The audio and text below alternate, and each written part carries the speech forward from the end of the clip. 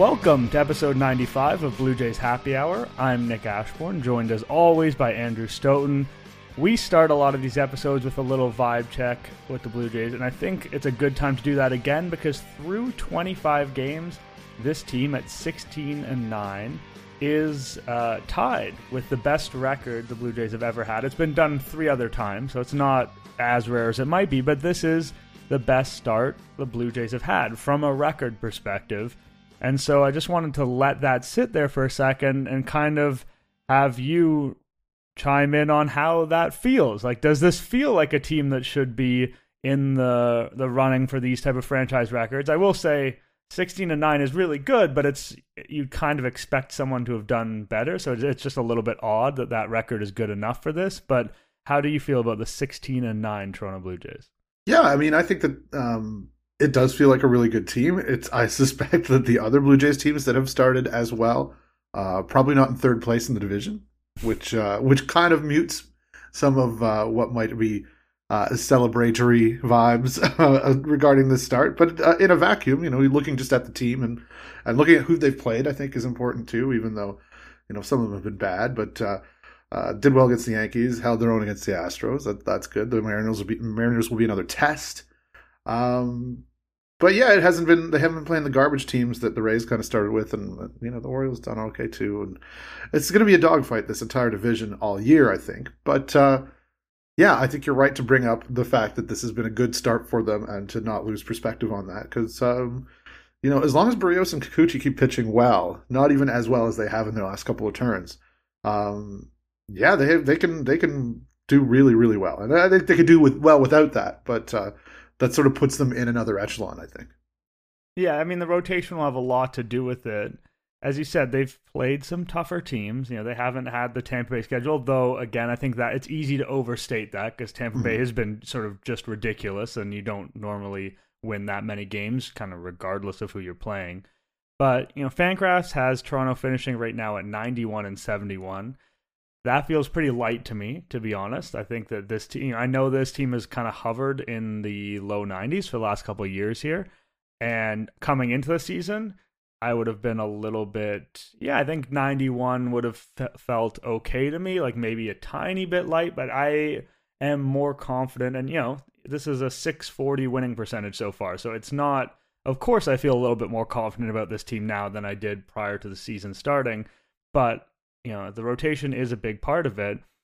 It does feel like more is going right for this team than is going wrong. And some of the things that are going right are legitimately interesting longer term. Like Matt Chapman is not this guy because no one is, but there is sort of this tangible change in his mechanics and the way he's hitting the ball that make me feel a little bit differently about him than I do, coming into the year. And, Kikuchi and Barrios, like both those guys are doing better than I thought, maybe not than I thought possible, but having both of them be kind of in the right side of their range of outcomes, it's not the most overwhelming start, right? Like they have a plus 14 run differential. Like they haven't been out here dominating teams other than the White Sox, who are just trash and have totally wasted their window and all the good stuff you could say about the Chicago White Sox. But it's good. It's good. It's like, I don't know. It's an A- against a pretty high standard. Like they're exceeding expectations, and the expectations were pretty high. I think that's absolutely right. And I have, can go both ways on this. Like the run differential, I think, looks bad. I mean, well, just because that's volatile at this time of year, naturally, but also they had like 4 games where, Tampa kind of spanked them at the end of that series. They lost by, kind of crooked numbers to the Astros in 2 of those games, but one of them was like really tight until the end, and then it kind of went sideways on them and, probably didn't reflect what the true nature of the game was, which is why, looking at run differential at this time of year is a bit silly unless something crazy is happening like it's like Tampa. But then the other way you can look at it is, Jose Barrios has had many fine starts last year, many fine outings where he did not look like a disaster. It's just the disaster ones happened very frequently. So we can't get too carried away about that, I don't think. And also Kikuchi had a really nice May. Like he kind of started weirdly in April, but then put it together. It looked like he had turned the corner, and then the bottom dropped out. So You can only assess what we can assess and what's happened so far, and it does feel good. And it does feel like they're doing the kind of things. They both have this Barisa stuff, and I think you wrote about this or at least tweeted about like how his stuff definitely looks like it's sort of taken a step forward, even though the whole thing last year was he's got really good stuff, but it's just he's not commanding it well. Seeing 97s and you see him use that slurve all the time, I think is and the slurve and the sinker or the two seamer, whatever he calls it, to sort of play off each other, I think is looks like it's working especially well, definitely compared to last year. Even if maybe if you broke it down and looked at the horizontal vertical movements, they would not be necessarily different. And Kikuchi, Gosman said on the broadcast during one of the games this week, best stuff in the rotation or best stuff on the team, and you see that when he's not, desperately trying not to hit a guy in the head, right? When he can actually like throw it near the zone and feel confident and feel comfortable that, that he's not going to just be wasting pitch after pitch and falling behind and falling behind. When he actually has a chance to use his stuff and not just, hope to God that something's anywhere near the strike zone and can maybe get him out of whatever jam he's in. You can see it. You can see how good the stuff is. And, long may it continue. But as always in this time of year, what is it? It's not even May yet, so yeah, lots can happen. The distribution of these good outings, Barrios had some streaks kind of a similar length to what he's having now, where he looked almost as good as he's looking now, and he's got this odd profile, right? Like there was a piece at Fangraphs the day that we're recording this that was basically, I forget the exact headline, but it was to the effect of like Barrios is either great or brutal depending on what number you're looking at, and the ERA is a 4.71, the FIP is a 2.33. Now, normally in the past, we used to kind of just say, okay, well, this guy is, he's really incredible and he's just having bad luck and it's all going to come around. And now we have a few more tools to play with, at least when it comes to kind of public stats. And we know that they're hitting them hard. Like, they're not all the time. Like his average exit velocity is much better than it was in the past, but the people are still squaring up some balls against him. And he's got an expected ERA of 4.29, even though he's got the great strikeout rate and the great walk rate because of some of these hard hits they're coming against him. And then if you want to take it a step further, his left on base is 49%, which is, that's a point in the he's being super unlucky and weird category. So how many times on this podcast or any podcast relating to the Blue Jays or baseball in general have people said, I'm confused about what I'm seeing from Jose Barrios? But, it is very hard to know to make. I know to be encouraged compared to what we saw last year. Like there's a lot you can pin your hopes to, especially in terms of that strikeout rate bouncing all the way back and him using that slurve extensively and being some kind of less reluctant to just hammer his best pitch. But there's still a lot of weirdness going on. Like he is still he remains a tough pitcher to parse, and he will be. It's going to take another month and a half, I think, for us to get a handle on how confident we are with what his 2023 is. Yeah, no, I think that's absolutely true. Because I attempted to parse him a little bit when I saw that Fangraphs article come out. Even like the slurve thing, like that was down in his most recent outing, but he was throwing way more changeups to right-handers, and that kind of those two pitches kind of were combined where his slurve had been in the previous outing. So he's doing different things for sure. And I definitely, I tweeted about how if you look at just the last three starts, if you throw out the first two, I think apparently even if you throw out the first one, the effect that they're talking about where the FIP and the ERA are there's a 2.5 run wedge between them, I think is how they put it. That really goes away, which, you can't throw out those starts, like they happened, but, I did the parsing because I'm like, okay, what changed between the first couple of starts and the ones since, the three since, that maybe can explain what has he been doing differently. And couldn't really figure it out, to be honest with you. Yeah, that's the two-seamer maybe, the use has kind of gone up there, but not even by a ton and not to different levels than last year. But it could be, and I kind of scoff at this, it could be that confidence stuff. It could just be execution. It could be, like something too subtle to be really picked up on in looking at those fancy graphs on Baseball Savant, where you can, look at the pitch mix or whatever, all the different things you can just like sort of click through to try to see like, oh, here's where we can really see, the release point changed at some point, or which I think it has been sort of horizontally, at least, where he is on the rubber has been changing a little bit from start to start, but like gradually And he did that a not. bunch last year too, Yeah, right? that Like was he a kept messing yeah. around with different things last year, which was part of what made him so hard to kind of drill down on.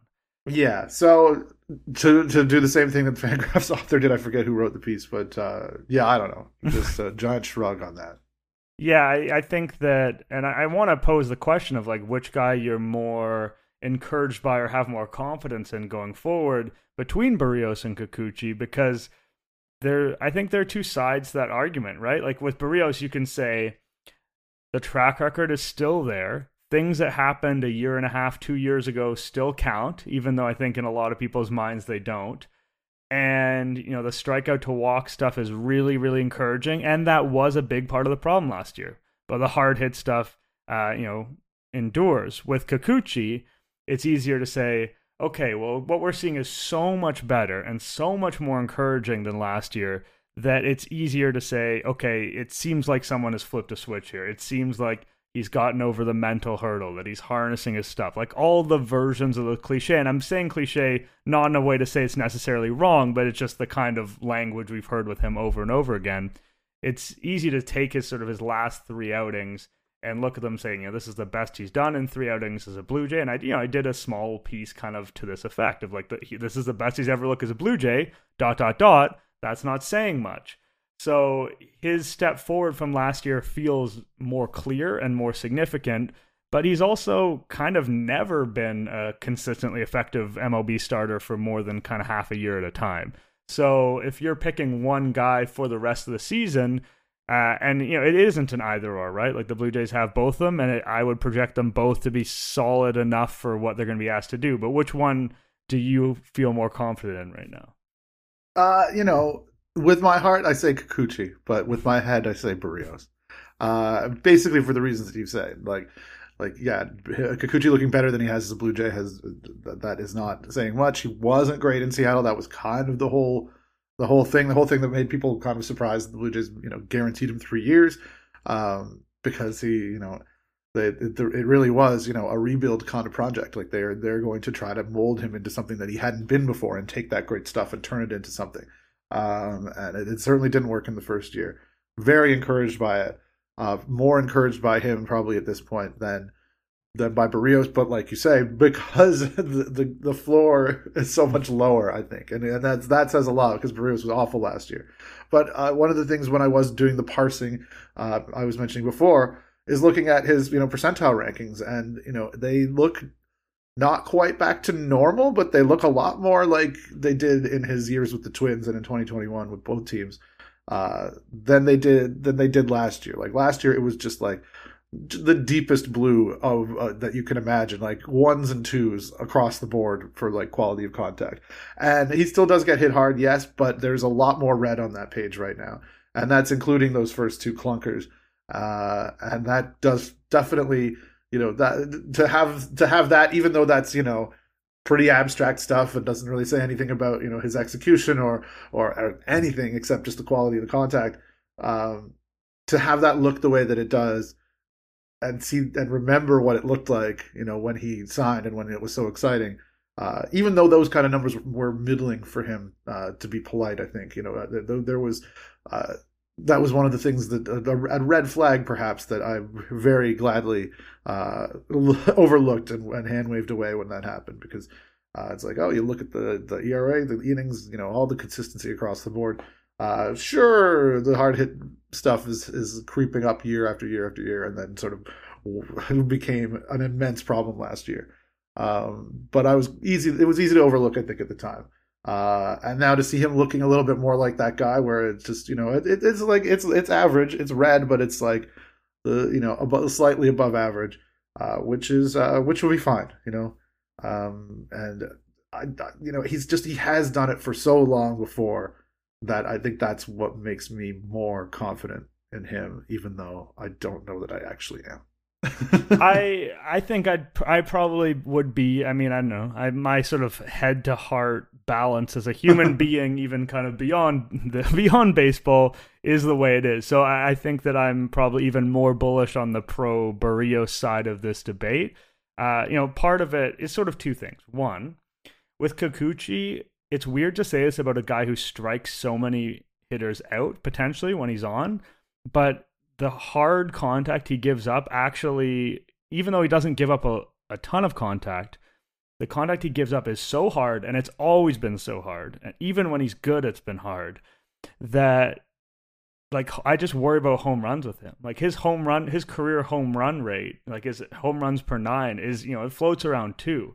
So if he ever kind of loses the handle and starts walking guys again, which, it can definitely happen. We've seen it happen. Like the moment that happens, he can just get hurt so quickly. And where Barrios, his room for error, like you said, it's kind of increased because of the contact not being so bad. But his whiff rate is percentile wise, his whiff percentage is like 80 plus this year, and last year it was 15%, 15th percentile. So like as a difference, that's just even over this amount of a season, basically the first month of a season, like that's just such a colossal difference at the thing that is most fundamental to being a good pitcher, which is making guys like, it's not the only way, the Jays employ the Chris Bassett's of the world. Manoah, what makes him special is not the whiffs, but the most fundamental way to be a good pitcher is to miss bats. And that kind of difference from one year to another makes me really encouraged about where Barrios is going. Love to hear it, because of course one of those guys is going to be around for 6 years and the other is not. So fair enough. One guy that I would have to say is a podcast favorite, perhaps even more so than Alek Manoah in the early days, is the version. It's a concept maybe more than a human. The version of Danny Jansen that we've seen over the last couple of years, when healthy, being the caveat that always exists with him. But over the last few days, it has been fun to see that guy return. Now, does that mean that he's going to have a 140 WRC plus for the rest of the season? That would be a little bit difficult to project, but he's been sort of pound for pound, at bat for bat, an elite power hitter for a couple of years when he's gotten the chance here. And, he had a dismal start to the year. We know that there was some sickness that played into some of that. Just stumbled out of the gate, seemed to lose playing time to Kirk early when he thought maybe that'd be more of a split. And he hit that big pinch hit home run. He had the 2 home run day, mixed another double there in the last 4 games. It seems like we have Danny Bats back, which is a pretty exciting development for the Blue Jays. It really is. It's an exciting development. I think you're right for this podcast too, because how do you not love Danny Bats? Just yanking balls over the left field wall. It's been remarkable, but he can do that. That is in him, and it would be hilarious to see. Obviously his utility as a catcher will prevent this from happening anytime soon. But man, what if he was a DH for a whole year and stayed healthy and didn't have the wear and tear? What would that actually look like? I'm very curious. Not curious enough to demand the Blue Jays find a third catcher and give Jansen all these DH at bats, but yeah, when it works, it works. And as we've said over and over, every time he comes up over the last couple of seasons, when he's healthy, it's mostly been working. So yeah, let's keep riding that hot hand. I love it. Yeah, it is very fun to watch, in part because we know how hard baseball, it's often called a sport of failure. Guys who are really good at it only get on base 40% of the time, and Mike Trout's always getting out, even though he's the best any of us have ever seen non-Bonds edition. And yet, when Jansen is going, this version of him, he makes the game look very easy. It's like, okay, here's a guy who's going to come up who has never been legendary for his power. Like, he looks like a pretty normal guy. I don't mean that in some kind of negative way, but he's not like some, Giancarlo Stanton. He's not a behemoth. He's not absolutely shredded. He never really hit tons of home runs in the minors. That was never his thing. And he just was like, you know what? I'm just going to really yank high fly balls that are like 380 feet. And then most parks, that's going to work. And it's like, why can't everyone else figure out how, it doesn't, again, I'm not trying to disparage Danny Jansen, because what he's doing is incredible, but he just makes you think, it's like, why can't other people figure out how to be Danny Jansen? Because he doesn't have these special characteristics that nobody else has. Yeah, it's pretty wild. I mean, his last year, it was I'm looking at it now, 473 slugging percentage in his final year with Buffalo before really full time becoming a big leaguer, which is good. He was hitting for some power. He was not a complete gap to gap guy necessarily, but also that's like 80 games, 12 home runs. He had he could do that. He's had 12 home runs in the last 50 games he's played. I'm not going to do the math in my head right now. I'm not going to look at my phone or I'll get distracted. But his reputation was as a bat first catcher, but it wasn't like a power hitting bat first catcher. It was doubles power, and maybe he'll grow into being a 20 home run guy. And like I said before, like I'd be very curious to see him get like regular at bats at a position where he doesn't get hit on the thumb every couple of weeks by a 95 mile per hour fastball, and see what he could do, because it is really impressive. And perhaps it's still so new. Perhaps there's something in the swing to exploit the fact that he's really become that pull happy guy. But Danny bats for a reason. Just that was Bautista's. That was his where he lived. Just yanking balls over that fence, and it's extremely funny to watch Danny Jansen with his goggles on doing the same thing. Yeah, I think you make an interesting point about like a hypothetical scenario where you have the ability to move Jansen, who notoriously is like a half decent athlete who's had sprint speeds that have been decent at times over the years. And it's just it's a culmination of factors, right? Like, firstly, the Blue Jays are good, so they have to kind of maximize exactly. Like, they don't really have time to experiment with stuff like this. Right. And you'd have to be in Pittsburgh or something. Yeah, exactly. Like that. That's exactly what came to mind. Like, well, the Pittsburgh Pirates are a pretty good team as we record this podcast. Right. But like the idea of the Pittsburgh Pirates or the Oakland Athletics or a team like that, where it's like, let's just find a place for this guy and this thing that he's doing that's pretty damn remarkable, and let's just see if he can do it. And the Blue Jays don't have that luxury. And they have Alejandro Kirk, who's this, slightly less conventional catcher who they feel a little bit concerned about the wear and tear on.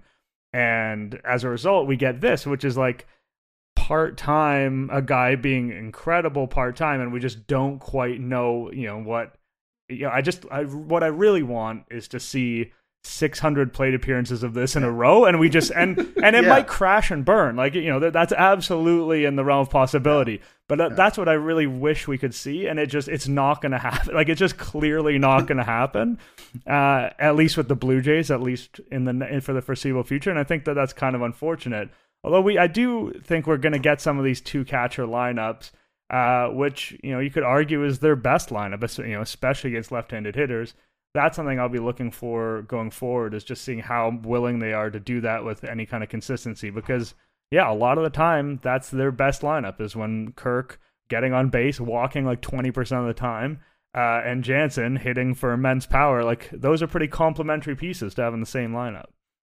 No, absolutely. And they've shown a little bit already, because I've been worried about, whether, how reluctant they're going to be to put Varsho in a position where he might even have to catch. Like, they're not going to put him behind the plate, I don't think, like, unless it's an emergency situation. But we've seen a couple, Kirk getting pinch run for the other night.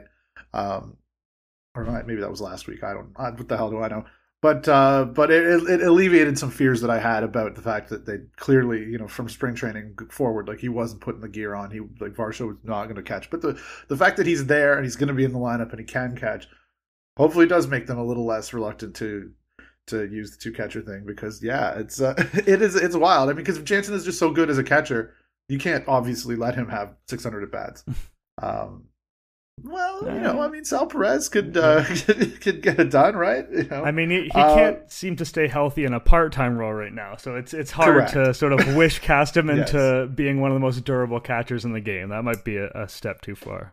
Sure, but it's just, this is a rare thing, a rare thought to have. Like, what if we saw more of this guy, who you easily could do that to, but obviously that will never happen. Yeah, and usually it's the other way. Usually it's like I want to see less of this guy, especially with catchers and hitting, often as little as you can see. Well, it's interesting because we're talking about the designated hitter spot here, and one of the reasons people like to dream on Jansen and Kirk getting these DH at bats is because alternatives, other than when you're resting Vladdy or Springer or whatever, have not been great. When you're talking about Brandon Belt, his overall season numbers are pretty bad. And yet, I think that, a little bit quietly here, the two new hitters in the lineup, Belt and Varsho, are really diving in different directions at the moment. So if we look kind of the last 2 weeks, this is since April 11th, Belt has hit 300, 364, 500 with like a reasonable strikeout and walk rate, sort of what you'd expect from him.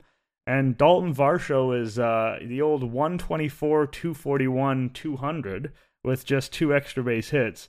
When you think of these two lefties who are kind of the guys meant to infuse a sense of balance into the lineup, are you more encouraged by this little mini Belt resurgence, or are you more worried by maybe more than little Dalton Varsho fall off we've seen recently? I'm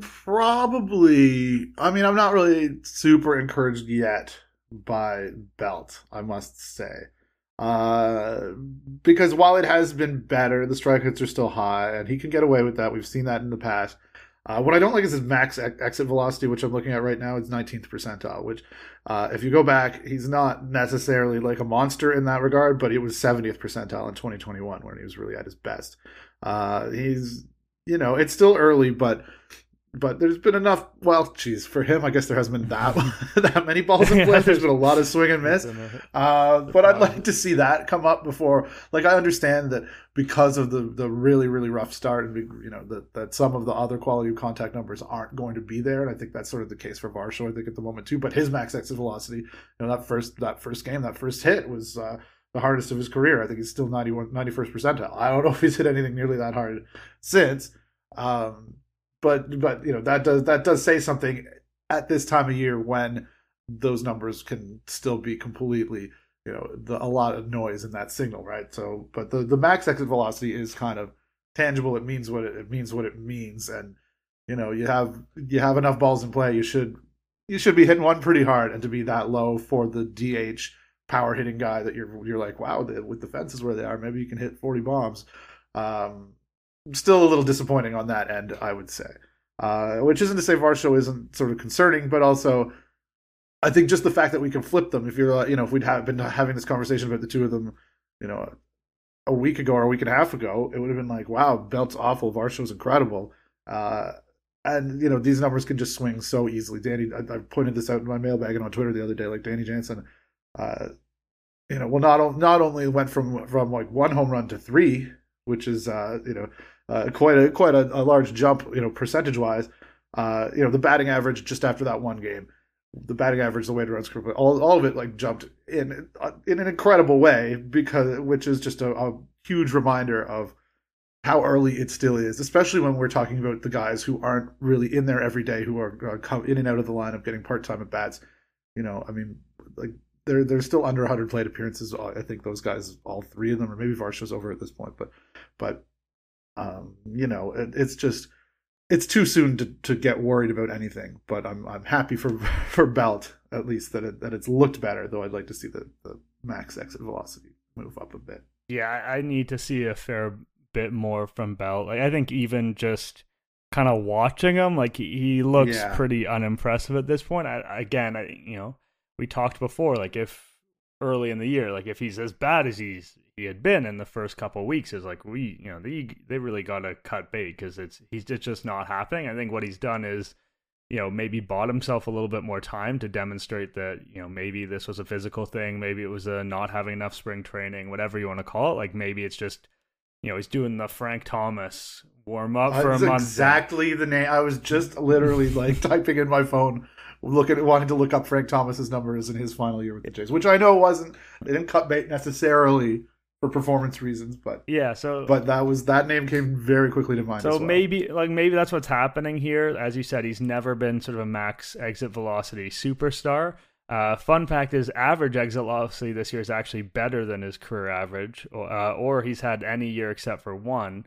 But again, he's just not put enough balls in play. He just needs to cut down on the strikeouts to really kind of prove himself viable in a role where he's offense only. Varsho, so I just think that's just a wait and see situation. Varsho is, I don't know, it's a little bit interesting to me because, I just know these numbers because I did a piece on him today. Like over the last 17 games, he has an average exit velocity of 80.8 miles per hour. Like that's really bad. Like, and it's 17 games isn't a ton, but it's also not nothing. You know what I mean? It's not a series. It's not a week. Like we're talking. A decent chunk of a month here. And for just a little bit of a frame of reference on that, the worst qualified hitter, and I don't remember who that is off the top of my head, is 83.4 miles per hour this season. So he's just having this run. His contact rate is actually decent. His strikeout rate by his standards during this little stretch has been fine. Like he's not, let me put it this way. The version of a Varsho slump I would expect to see is him just hacking away and striking out 38% of the time and popping the odd home run, but it doesn't matter. And this is a different version of a Varsho slump where he's actually putting the ball in play, but everything is, dribbling ground balls and pop-ups, and it's very unimpressive. We're very early in the whole Varsho experience. I don't think anyone should be burying him. It's interesting because just the order of events is important, right? Like if he had gotten off to this start and then had sort of the first 8 games that he had or whatever it is, then I think people would be really, I think you'd have some dumb think pieces about the Blue Jays already losing that trade and all that jazz. I don't know how Gurriel's doing in Arizona. I know that Moreno is the leader in StatCast's new caught stealing runs catcher metric, so maybe that would be quoted in such a think piece. That hasn't happened because Varsho got off to this nice start and he bought himself some grace, but it's a dicey little stretch he's put together, that's for sure, and in a way that I wouldn't expect. Yeah, I think so. I think it's not helping him, and I don't know if they'll have to do something about it. I mean, I think I wrote this week as well, but Brandon Belt, and we talked about him all winter. Like that's the guy they would, I think, have hoped to be the number 4 hitter and the guy to break up the righties in the lineup.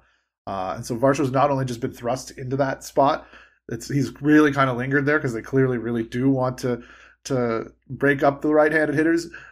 And it puts more of a spotlight on him, not just hitting 4th, but hitting ahead of Matt Chapman, who is like the best player in baseball this month, in a way that kind of sucks. And it would be very much nicer if there was a way to get what they wanted in terms of the lineup balance, while also having him not in such a high profile spot, because it hasn't happened a ton, but it does stink to be like, all right, two of Springer, Bo, and Vlad got on base. Right, and now Varsho's up, and you have to wait through an out or whatever happens here, presumably an out, before you actually get to the guy you want to see hit, which is Chapman. Yeah, it's I think in a perfect world, Varsho is like a 6-7 guy who you kind of expect to be average and you hope for more. I think they see him as an above average hitter. Like a lot of the way I interpret how the Blue Jays see Varsho is just what they traded for him, right? Like they cashed their big chip. They traded a guy that they could get someone pretty damn significant for. And they went with maybe a bit of a longer term piece, but they see him as a guy who's going to be an above average hitter. They see him as a guy whose struggles against lefties, at least in their eyes, have been overstated, or else you don't make this move. Like, you don't make the move for a platoon outfielder. You don't make a move for a guy who is, a worse version of Colby Rasmus or whatever the what he's been called in the past. Yes. Like that's not the hope, but I'm sure he has times when he's going to look like that, and right now that's what he looks like. And like you said, we haven't seen maybe, I don't know, like let's say this continues for a week, maybe you can make the case, okay, let's bring Belt up, let's reward him for hitting well right now, and let's give him that role for a bit, and we'll put Varsho down, and maybe, I don't know if that's going to legitimately help, but maybe it could. I still don't want to see Belt in front of hitting ahead of Chapman at this point. I mean, if he's red hot for a week, maybe. But it's weird because they've really emphasized this balance. Like the Blue Jays are a team that is probably too good to be contemplating like, oh, this guy who looked absolutely washed 2 weeks ago has been good for a couple games. Let's throw him in the cleanup hole. Like you'd Yeah. think the Jays are a better team than that, but like weirdly they're kind of not, even though the lineup as a whole is good and the catcher role is good. You know, when you have both those guys in, it can look like a very good lineup, but it also looks like a lineup that's really fiddling around with these lefties. And if Belt can't really get on track, which is perhaps even the most likely outcome, come trade deadline time, like I think you do have to think about, is there a left-handed bat out there again who's capable of making a difference for this team in the trade market? Because right now you're not getting what you hoped from the left-handed bats, that's for sure. Yeah. Yeah, that's true. All right, before we get out of here, let's tee up the weekend series a little bit because it is one that maybe feels a little bit more significant than most, maybe a little bit more traumatic than most, depending on whether fans were in attendance for the Mariners' playoff win over the Blue Jays last year, the 8-1 disaster. They are back at Rogers Center. You got Teoscar Hernandez coming back here. He's not going to get anything but cheers and joy, and I think he's pretty damn popular. There are people who are frustrated with him, but I don't know. Generally speaking, people are going to be happy to see Teoscar, especially he's not really hitting great right now. He's got like a 227, 264, 443. And that's, if you're the Blue Jays, that's kind of what you hope to see him do for another team. Just be the low on base, lots of power, but maybe not enough guy. And that's what he's been, and Swanson's been great. So I think, the Blue Jays with him coming in have to feel pretty good about the very, very, very early stages of that trade. Although with Teoscar under contract for just 1 year, like that, that trade gets late early from a Seattle perspective. Yeah, that's absolutely true. No, and it will be a very interesting. I mean, I can't believe you brought up that stupid game, which was what a nightmare. Oh, God. but yeah, it should be very interesting this weekend. Obviously, and the Mariners are a team that now with the schedule one step towards the balance. Balanced. Not anywhere close to fully balanced, but with the AL East teams not being able to beat up on each other as much and more games being against teams from other divisions. I mean, that does maybe hurt the Mariners because they get to play the A's less, but this is still a team that, even though they haven't really started great out of the gate, should be there in the end, and should be a team that the Jays are going to be battling for a wild card spot should they not win the American League East. So these are important games too, right? Like it is the hopefully exercising of the demons of last October.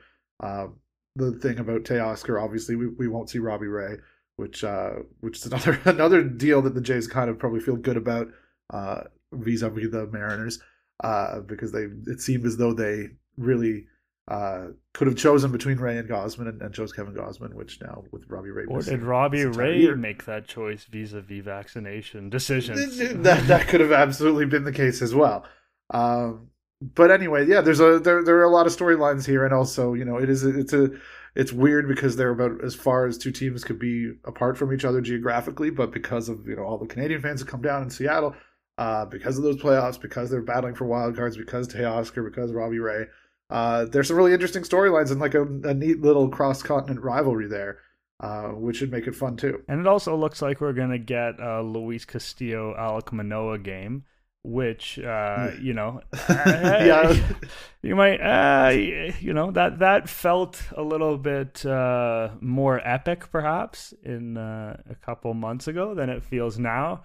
Again, we've talked about Manoah. It's early to bury him, but you also want to see, you just want to see sort of the quality of the pitches. And he had a bounce back from a velocity standpoint in his last start. But man, Castillo is he's dealing for the Mariners. Like ever since he's joined the Mariners, he's been fantastic. And I know that he's someone that the Jays faithful kind of dreamed on a little bit as a potential add at times over the last few years. And the Mariners were the ones to take the plunge, and he's got a 1.52 ERA and a 1.65 FIP right now. So I feel like they're feeling pretty good about that decision to bring Luis Castillo aboard. Yeah, well, why get Luis Castillo when you can trade Nick Frasso for Mitch White? Yeah. But yeah, I Manoah looks better. I think that'll be good. That'll be an interesting game. I think Manoah is maybe the one person outside of Seattle who benefited from that disaster in Game 2, because we didn't talk a whole lot about how bad he was in that first game, which wasn't awful bad, but it wasn't great. I mean, it's funny because that's one performance. I don't really care. I don't really put a ton of stock into it. But there was just this assumption about Manoah just based on kind of his personality and the way he presented himself to the world. Like, everyone was on board with the idea of, like, Manoah's a great big game pitcher. And it's like, based on what exactly? Like, he's never, he's never done this before. He's never pitched in the playoffs before. Pitching in Morgantown college. Like, I don't know if that counts. Yeah, he had some great, for West Virginia, he's had some great outings, and he's pitched well at Yankee Stadium. Again, like, I don't know how much I want to believe in sort of the idea of a big game pitcher, and like, I've been exhausted by narratives around guys but like Clayton Kershaw and David Price over the years. But everybody was on board with the idea that Alek Manoah was a big game pitcher, and then he's only pitched one big game at this level, and it really didn't go well. You could call opening day a big game. You could call the Jays the home opener a big game. You could. To me, that's not.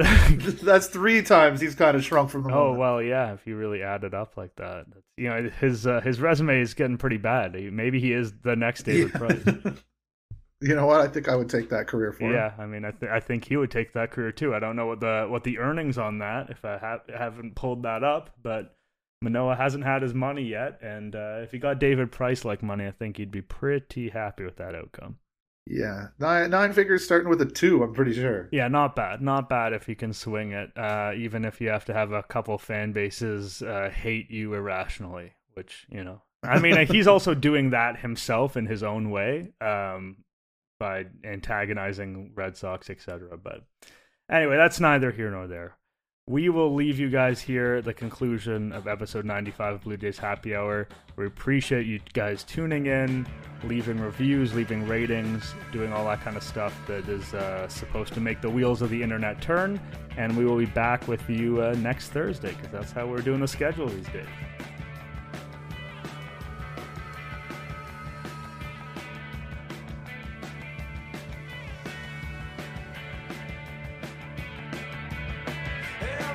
Hard luck. I sit here out on the street just to get another cup so I can give myself another